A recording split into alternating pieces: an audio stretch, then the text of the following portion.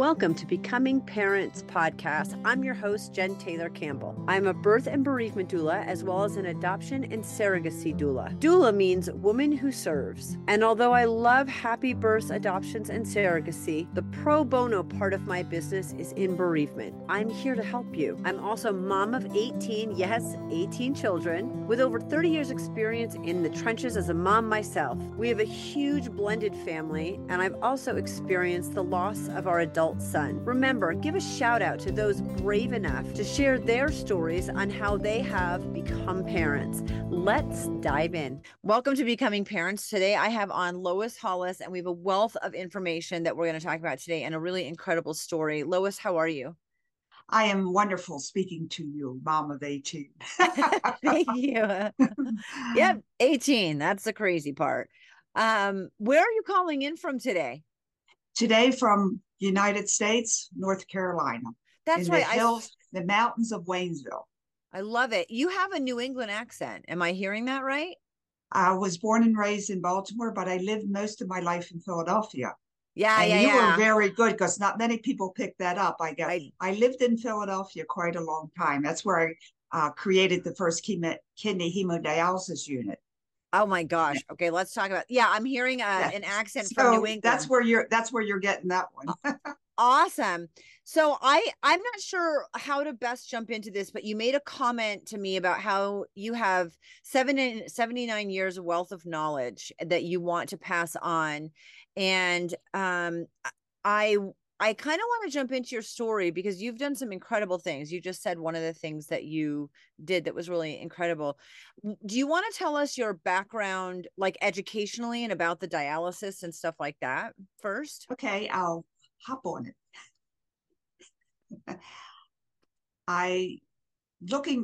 Having to do bios, I looked at my life. I just did my life. I didn't think of a plan or things of that nature. I just gave what was coming to me. And I'm a trailblazer. I just do things differently because there's a need. When I see a need, I have this mind that has to fix it. I won't stop until it fixes it.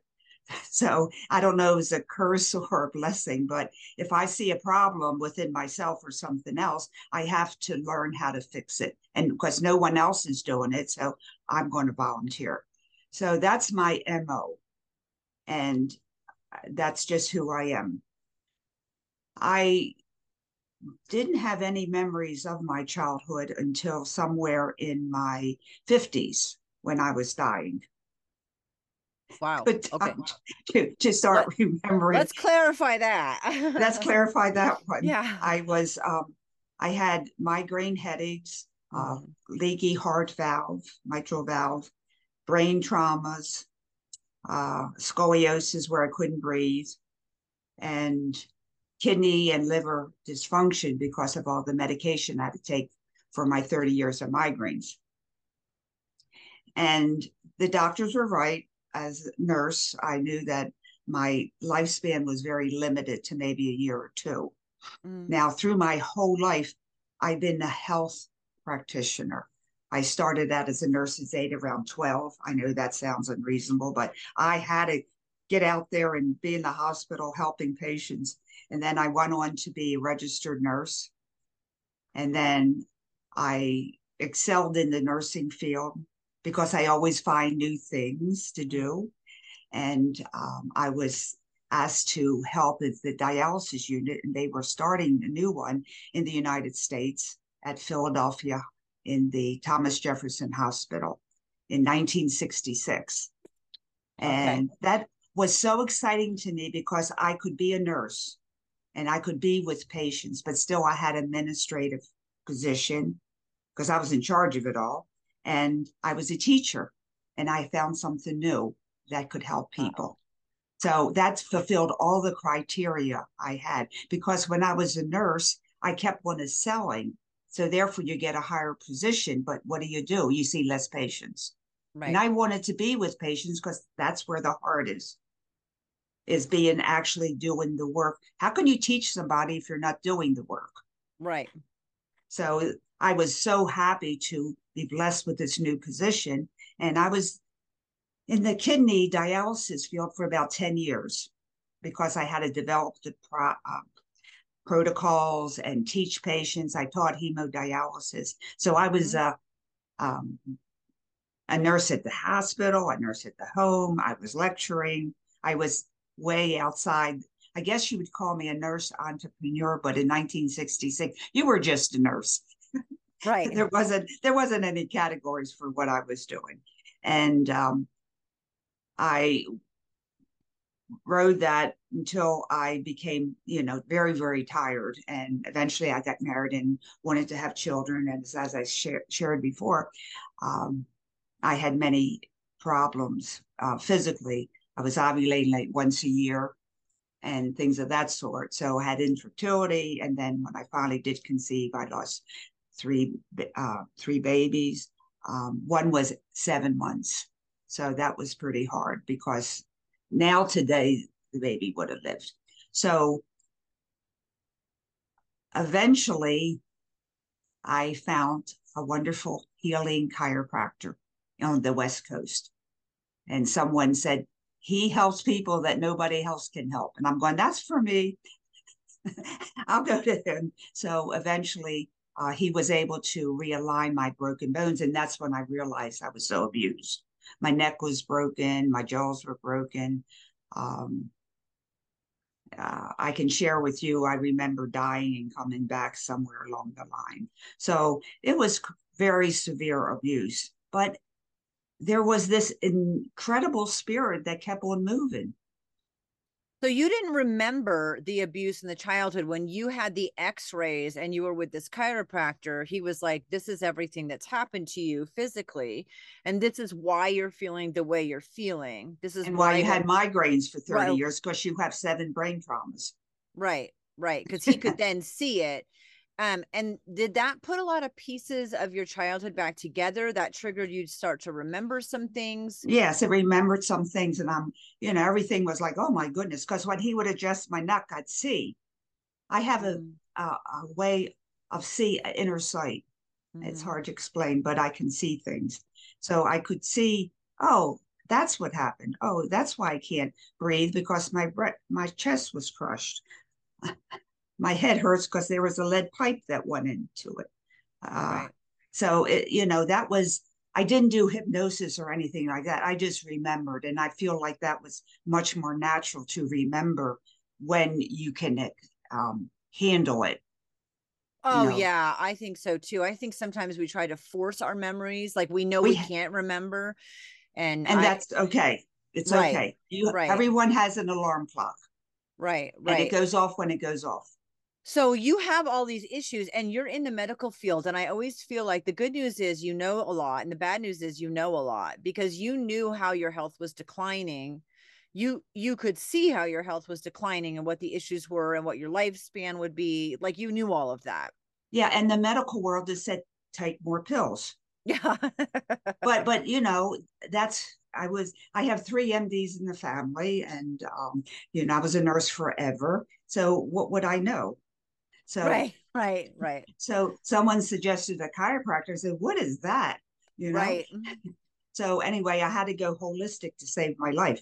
And it did, Right. So anyway, once my body started becoming normal, almost, it took a long time.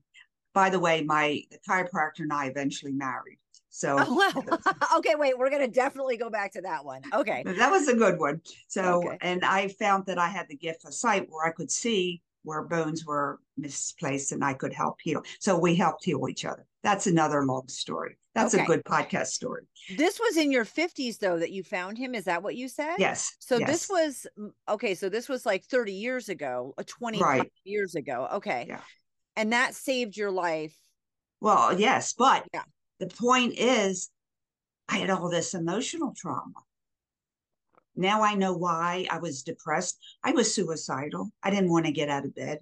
And that's like so different from my life because, me, going around the country and talk about dialysis, had no fear of talking and dancing. I tap danced all the time. And, so for me to lie in bed and say I'm just dead and want to commit suicide is just so beyond. Right. And then someone said to me, "What do you do about shame?" And I went, this is 20 years ago. And I said, what an odd word. Really, 1999. What an odd word. So my mind, the detective mind that won't stop, I went to the library, no computers then. Yeah. So I went into the library, and the only thing I could find was Bradshaw's book. Shame is a sickness of the soul.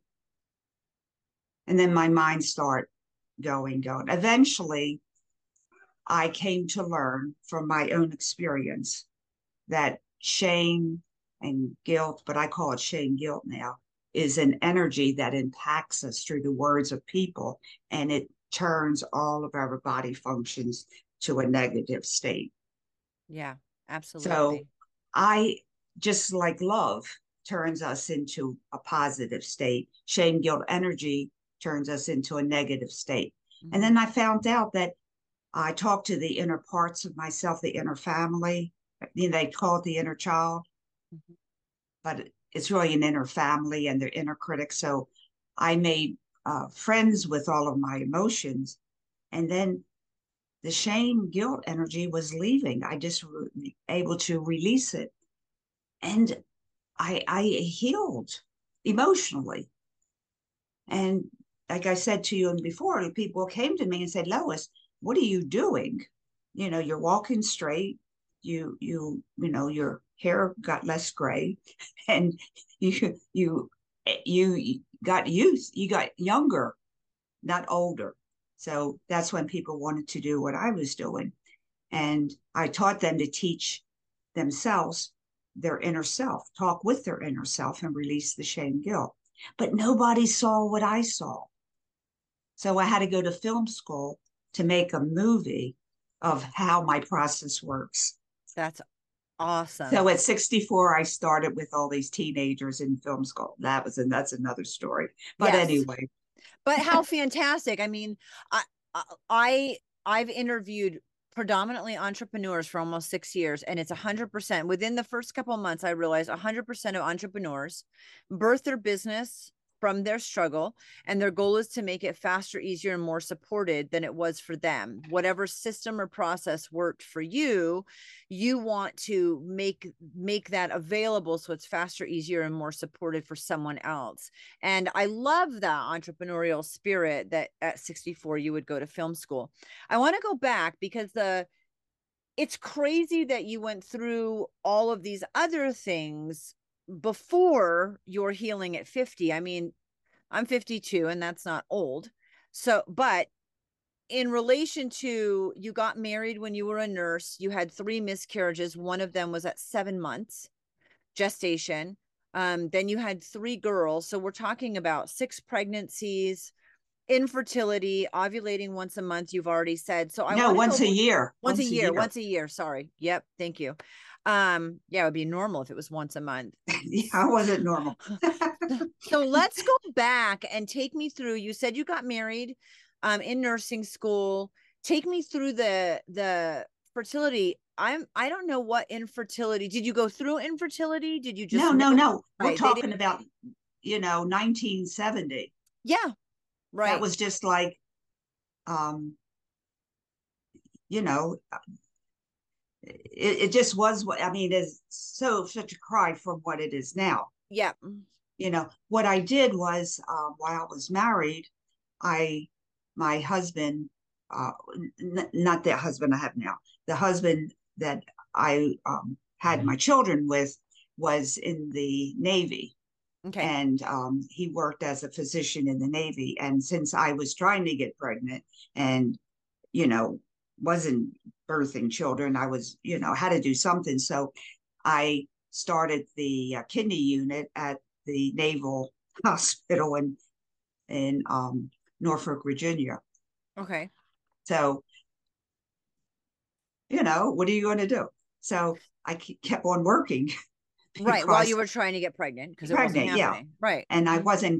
I didn't create hemodialysis because I already did that. I just was very good at my work because that was my work. So I, start teaching and doing, and then eventually I did get pregnant and I lost 3 babies. And my physician at that point said, you just have to rest. You really can't, be doing all this stuff that you're doing. After you had the miscarriages, your physician Yeah. told you that? Yeah. Because we're talking about, like, now they don't always have very many answers. I went through infertility 31 years ago, and my daughter that's 30 went, like, her experience was exactly the same. And you'd think 30 years later, they would have had enough changes to make a difference. But really, there haven't been many changes in fertility or infertility in 30 years that I've seen. So, I mean, they may have a higher success rate at IVF or something like that, but the process is still the same. And Yeah. that's not positive. Yeah. Well, the only you're thing talking before. What happened is that they said my progesterone was low.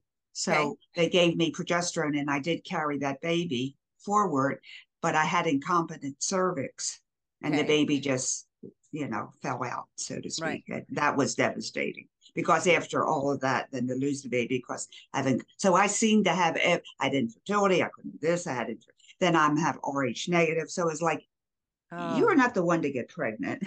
Right. You're too complicated. But anyway, God gave me 3 beautiful children. So, after those 3 miscarriages, were you able, because you had the 3 miscarriages before the girls, right? Oh, yes. Okay. Yes. How were you able to you got pregnant, which that was the first shock, but then how were you able to maintain those next 3 pregnancies? The main thing was just to get past the 3 months. Yeah. And then after 4 or 5 months, I had to be on like sort of bed rest and not, do my normal climbing trees and chopping things. And, I'm a very active person. So I had to, but still I had headaches.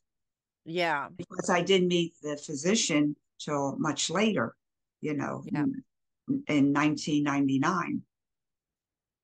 So the 3 girls were born. The pregnancies were, I mean, I imagine it would, after losing a baby at 7 months, being pregnant and worrying about it would be terrifying. Yes. And I didn't know anything about shame guilt then. Right. Which is awesome, because then you're just perpetuating that cycle within yourself. Yeah. So then your parenting, what happened? How close together were the girls? And then what happened with your work? Well, I wasn't, working like I am now. And I'm not, doing the dialysis because the doctor said, no, no, no. Yeah, right. And financially it was okay. My husband was, we were very well okay. Not rich, but I could stay at home and whatever you do, staying home. I don't know that one too well. So eventually I did conceive and I carried the baby to term, but it had to be C-section because they did a cervix or they tied the cerclage. Cerclage. So my babies were, and that baby, I was born baby, and that was Angel and my daughter. And then 2 years later, I got pregnant with my second child, and then I got pregnant like 2 or 3 months after birth. So wow. I had 3 babies in 4 years. Yep. So be careful what you pray for. That's awesome. So I was like the total mom, whatever the total mom is. And because I was weakened because of all the brain traumas and so forth. But I was active. That's what's amazing. So for the doctor to say you have all these brain traumas and you had a broken jaw and a broken neck and your chest was broken in, was like, you're kidding me. And I still, I took my kids skiing, and when they were 3 and 4 years old, all 3 of them, how did I do all that? I mean, you were protected. You protected yourself emotionally by not remembering. And so I think that's interesting what you can do when you don't know you shouldn't be able to do it. Exactly. That. Oh, I love that sentence. So no one told me I couldn't do it. And I tap danced from about 5 or 6 years old because I just told my parents I had to dance, I had to dance. And I think that helped the severe dyslexia that I had because I was bringing the right and left brains together. Yeah. And being active, it doesn't make your bones solidify and get locked in. I was too active for that. Which is, I mean, what a blessing in disguise. So you're raising the girls, you stayed home. At what point did you decide to go back to work, and how did you stop getting pregnant? I don't know. Okay. You don't have, I mean, isn't it an interesting thing? Like, you Yeah. don't know how your body will be able to get pregnant, and then I was get still married and having, relations, but right, I right. didn't conceive. It's just amazing. The body's just kind of amazing. The body is very, we and our spirit are so brilliant. Yeah. We are so brilliant. We are so well guided, our intuition. And I always felt like that too, because I've always felt spirit, God. They said, "Who's your best friend?" I said, "God." They said, "Why?" I said, "Because I talk to him, talks to me all the Yeah. time." Like, doesn't Right. you do that? Don't you do that? Yeah. But I mean, I didn't go around professing it. It's Right. just that I was always complete within myself. Right. And that kind of situation. So I think that that's how I kept on moving. But somewhere around, I don't know, the kids, you raising children, they become very mature and on their own. And I always had parties at the house. The kid, Right. I was the safe house to come after the prom because everybody was drunk, and I would take their keys, and I would always have pizzas in the morning and pancakes, and I was the go-to house. So I had fun with the kids, but my health was declining. I could feel, and that's when they were like beginning college. Okay. So that you had raised them by the time. Okay. Then I start really declining, and I'd lay on the bed and go, "What's wrong?" I said, "I got a headache." And they would, they were self-sufficient. I was divorced at that time. Okay. So, but I was supported by my ex-husband financially, so I could crumble, and it'd be okay, if you know what I'm saying. So, yep. Somehow it worked out, and I can't tell you how, but I was feeling sicker and sicker, and that's when they said, you really. I didn't go to the doctors much because all they could do was give pills, and I didn't want any more pills because I had enough pills. So my daughter developed scoliosis. Well, she always had it, but my mother had severe scoliosis, and I had severe. So they wanted to. I took her to the doctors, and they said we'll have to do a rod insertion, put a rod in her back, and she'll be in a cast for 3 months. And as a nurse, I knew that's the treatment of choice. But the kids never healed. They were always in a wheelchair years later. And I went, "No, we're not doing that to her." "Well, what are you going to do?" "I don't know, but we're not doing that." And if anything I can give to today is that children that had scoliosis can be healed so quickly by a chiropractic adjustment. Okay, all chiropractors aren't the same. Correct. But my daughter was saved by 2 or 3 adjustments despite moving things. And so that led me to chiropractic. So my daughter saved my life. Isn't that interesting? Yeah. My daughter saved my life because of the love I had for her to heal. And, she wore Stedo heels all the time. And I mean, she was, so that introduced me to another way of healing. Which is interesting. I think, especially because you mentioned God. So in Christianity, we're really hesitant to like broach things that we don't understand or that don't make sense. And I don't think it's chiropractors are like that anymore, but I know that definitely they used to be. Like, you're going out on some crazy weird limb and chiropractors have come a long way. And they're all not the same. Right. That is They're true. all, you have to have the gift of healing to really do well. But that's another long story. You know, I only have one person that is allowed to touch me because they said I'm just aligned differently and they Yeah. really have to have the certain gift. Anyway, that's another long story, but I don't want to mislead people. Right. You know, you have to find the good doctor or the good chiropractor. Each person has their own, but my daughter saved my life. Oh, I Isn't love that it. wonderful? It is. Isn't that wonderful? Yeah, it is. So you parented your kids and then you hit your 50s when you got really sick and your daughter was like, do this. And you did. And it healed you. You married the chiropractor. So you can tell us a little bit about that because, Well, um, I moved to, the kids were in college and I was home in the kitchen, rocking chair, saying, I'm going to die. And oh, I, one of my friends asked me to visit her in Sedona oh, yeah. Yeah. because I went, I need a vacation. Anyway, so I went to see her and she says, darling, you look terrible. I says, I feel terrible. She's a New York lady. So she said, I moved here because of the doctor. I came here to visit and I live in New York, but I had bleeding from my nose and I went to all the hospitals and the specialists and nobody could help me. But this doctor did something to my skull and I realigned my face and I'm perfect. I will never leave this place. So I picked up the phone and called my daughters.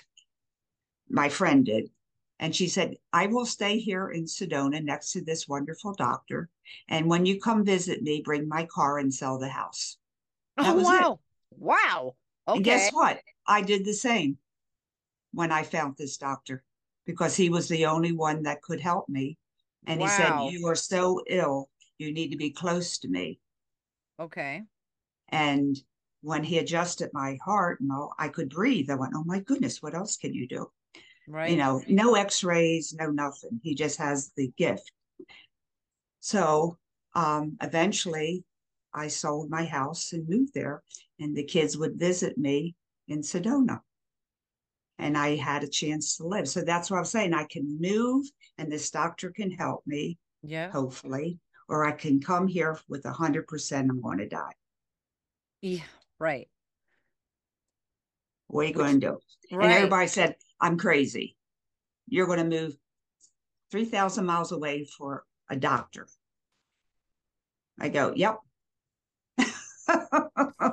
I mean, I think when you feel like you're that close to dying and you had all this medical knowledge and you don't want to, of course, you want to try everything you can. If you have the ability to do that and make a difference, why wouldn't you want to do Well, that? it just seemed like dying wasn't in um my future.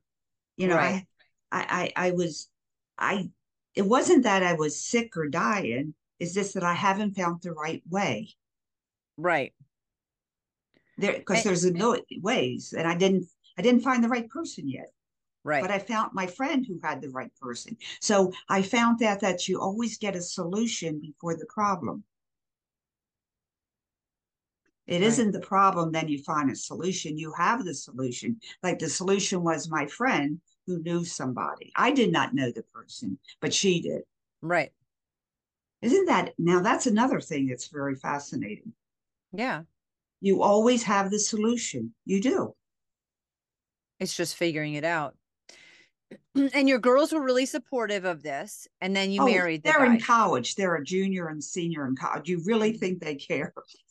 I mean, sometimes, they can be living their own life and still think you're crazy and be worried about you, but they were supportive and that Oh, was they great. were fine and they were in Yeah. college doing well. I mean, had parties and what I did was I lived in Sedona in the winter.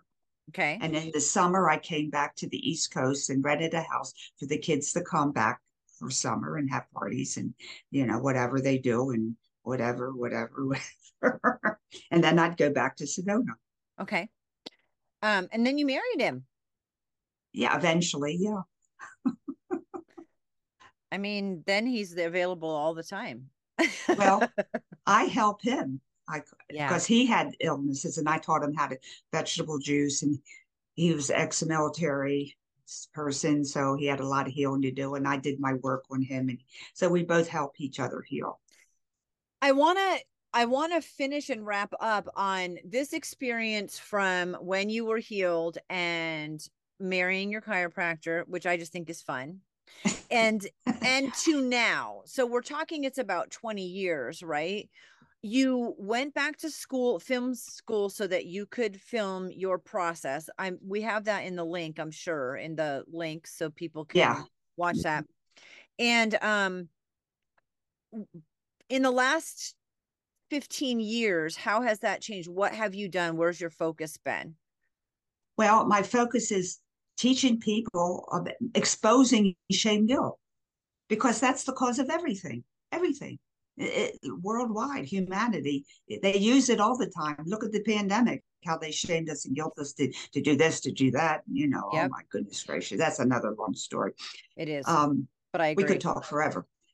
Um, then I start teaching while I was in Sedona about this shame, guilt, and everything. And people say, "Oh, you're such a great speaker, and I want you to talk." And then I said, well, they said, "What's your topic?" I said, "Shame, guilt." They says, "Oh, we don't mention that. Can you be a happiness coach or a joyful coach or a success coach?" I go, "No, because you can never achieve that until you get rid of the shame, guilt you're carrying." And everybody, "Oh, we don't do that." Well, the pandemic hit, and people got to sit with their feelings. Yeah, And they said, I "Oh, know. I do have some negative feelings. Oh, is that what you're talking about? That's weird." Anyway, so now in the last 2 years, I've been on like 150, 175 podcasts from Wow. 15, 16 countries talking about how to get rid of shame, guilt. So that's so exciting. So that's my new career, or is I my career. I I love that. I love how passionate you are about it and how you're willing to just kind of roll with what's happening now and your knowledge and how it just continues to move forward in different and exciting ways. Um, and I'm so glad that you say true to yourself. Like, no, I'm not going to be a happiness coach. I'm going to be a coach that helps you get past this, which actually is a happiness coach. Because once you can let go of Which shame, is a happiness coach, I know. But people always want to, do you know, for one thing, I want to say shame, guilt, energy, there is the lowest vibration a human can have and still be alive. mm, Okay. There's David Hawkins. He lives in heavens now. He did the map of consciousness. He gave each emotion a mathematical value. mm-hmm, Enlightenment, which is the highest, is 700,000 to the 30th power. mm-hmm. 5 zeros plus 30. Okay. That's pretty high. There is a number. My brother-in-law said there is such a number. I forgot. Anyway, that's the highest. Then we have love and joy and happiness, and we're friendly, we're giving. And then at 200, 200, it changes to negative. Negative emotions have less energy. If you're depressed, you're not going to be jumping around like when you have happiness or joy Right. or love. Valentine's Day, we're all loving dancing. That's If we're right. So, depressed, we're like, I can't get out of bed yeah. because the energy you're carrying is lower. Mm-hmm. And then we have anger and regret and remorse. And the last one is shame, guilt. It comes at a 10. And guess what's after that? Death, probably. Right. Yeah. That's why suicide is always preceded by guilt. I'm not good enough to live. And that's where most people live, Which is in the shame, crazy. guilt energy. And that's the lowest form that we could have. How incredible are we? And we're still functioning. Right. Seriously. And we throw shame, guilt around like it's candy. I even have a book Where's my book? You'll enjoy this. How to Become a Jewish Mother. That's so New England. I've heard of this book. You heard of this book? Yeah, it just reminds me of New England, How to Become a Jewish Mother. How to make guilt work. Underlining the techniques, because you must use guilt to be in control. And it tells you how to do it when they're eating and when they're talking. So it isn't unusual that we have guilt. We're taught it. I mean, we're actually taught it. Yeah. Yeah. So that's my whole thing is like, we're deluged with it, but it's the lowest form of energy you can have. So I help people saying regret is better than guilt. You can regret what you did. They'll give you a solution, but guilt has no solution. So that's my 2 cents for the 2023. You can regret what you did. That's okay. You can be depressed, but don't be in guilt. Right. Yeah. Guilt, and I think shame is one of the biggest words that I have run across with women in pregnancy and miscarriage. And it's and huge. It's right. huge. Shame's a big thing. And then if you lose a pregnancy, my goodness. Yep. I mean, I had to go back to those experiences and find the shame, guilt, and shame and guilt are together. Yep. Shame makes more guilt. Guilt makes more shame. Shame makes. Right. So there's different feelings, but it's the same energy. Yeah. So people can't say, "Oh, I got rid of the guilt, but I don't want rid of the shame." It makes your brain split. Right. You have to bring them together. Anyway, that's what I wanted to get in, that we don't need it. And it's so totally linked with child raising and parenting, because the children use it against you too. Yeah. That's another thing. It's bouncing back all the time, but there is a way out. That's knowledge. And that's what I'm about, is teaching the knowledge that it is an energy. We can kick it out, but you have to know your enemy. Wow. You know what? That is a great place to end. Lois, I appreciate you so much. Sharing your story is incredible, and I appreciate it so much. Thank you. Thank you.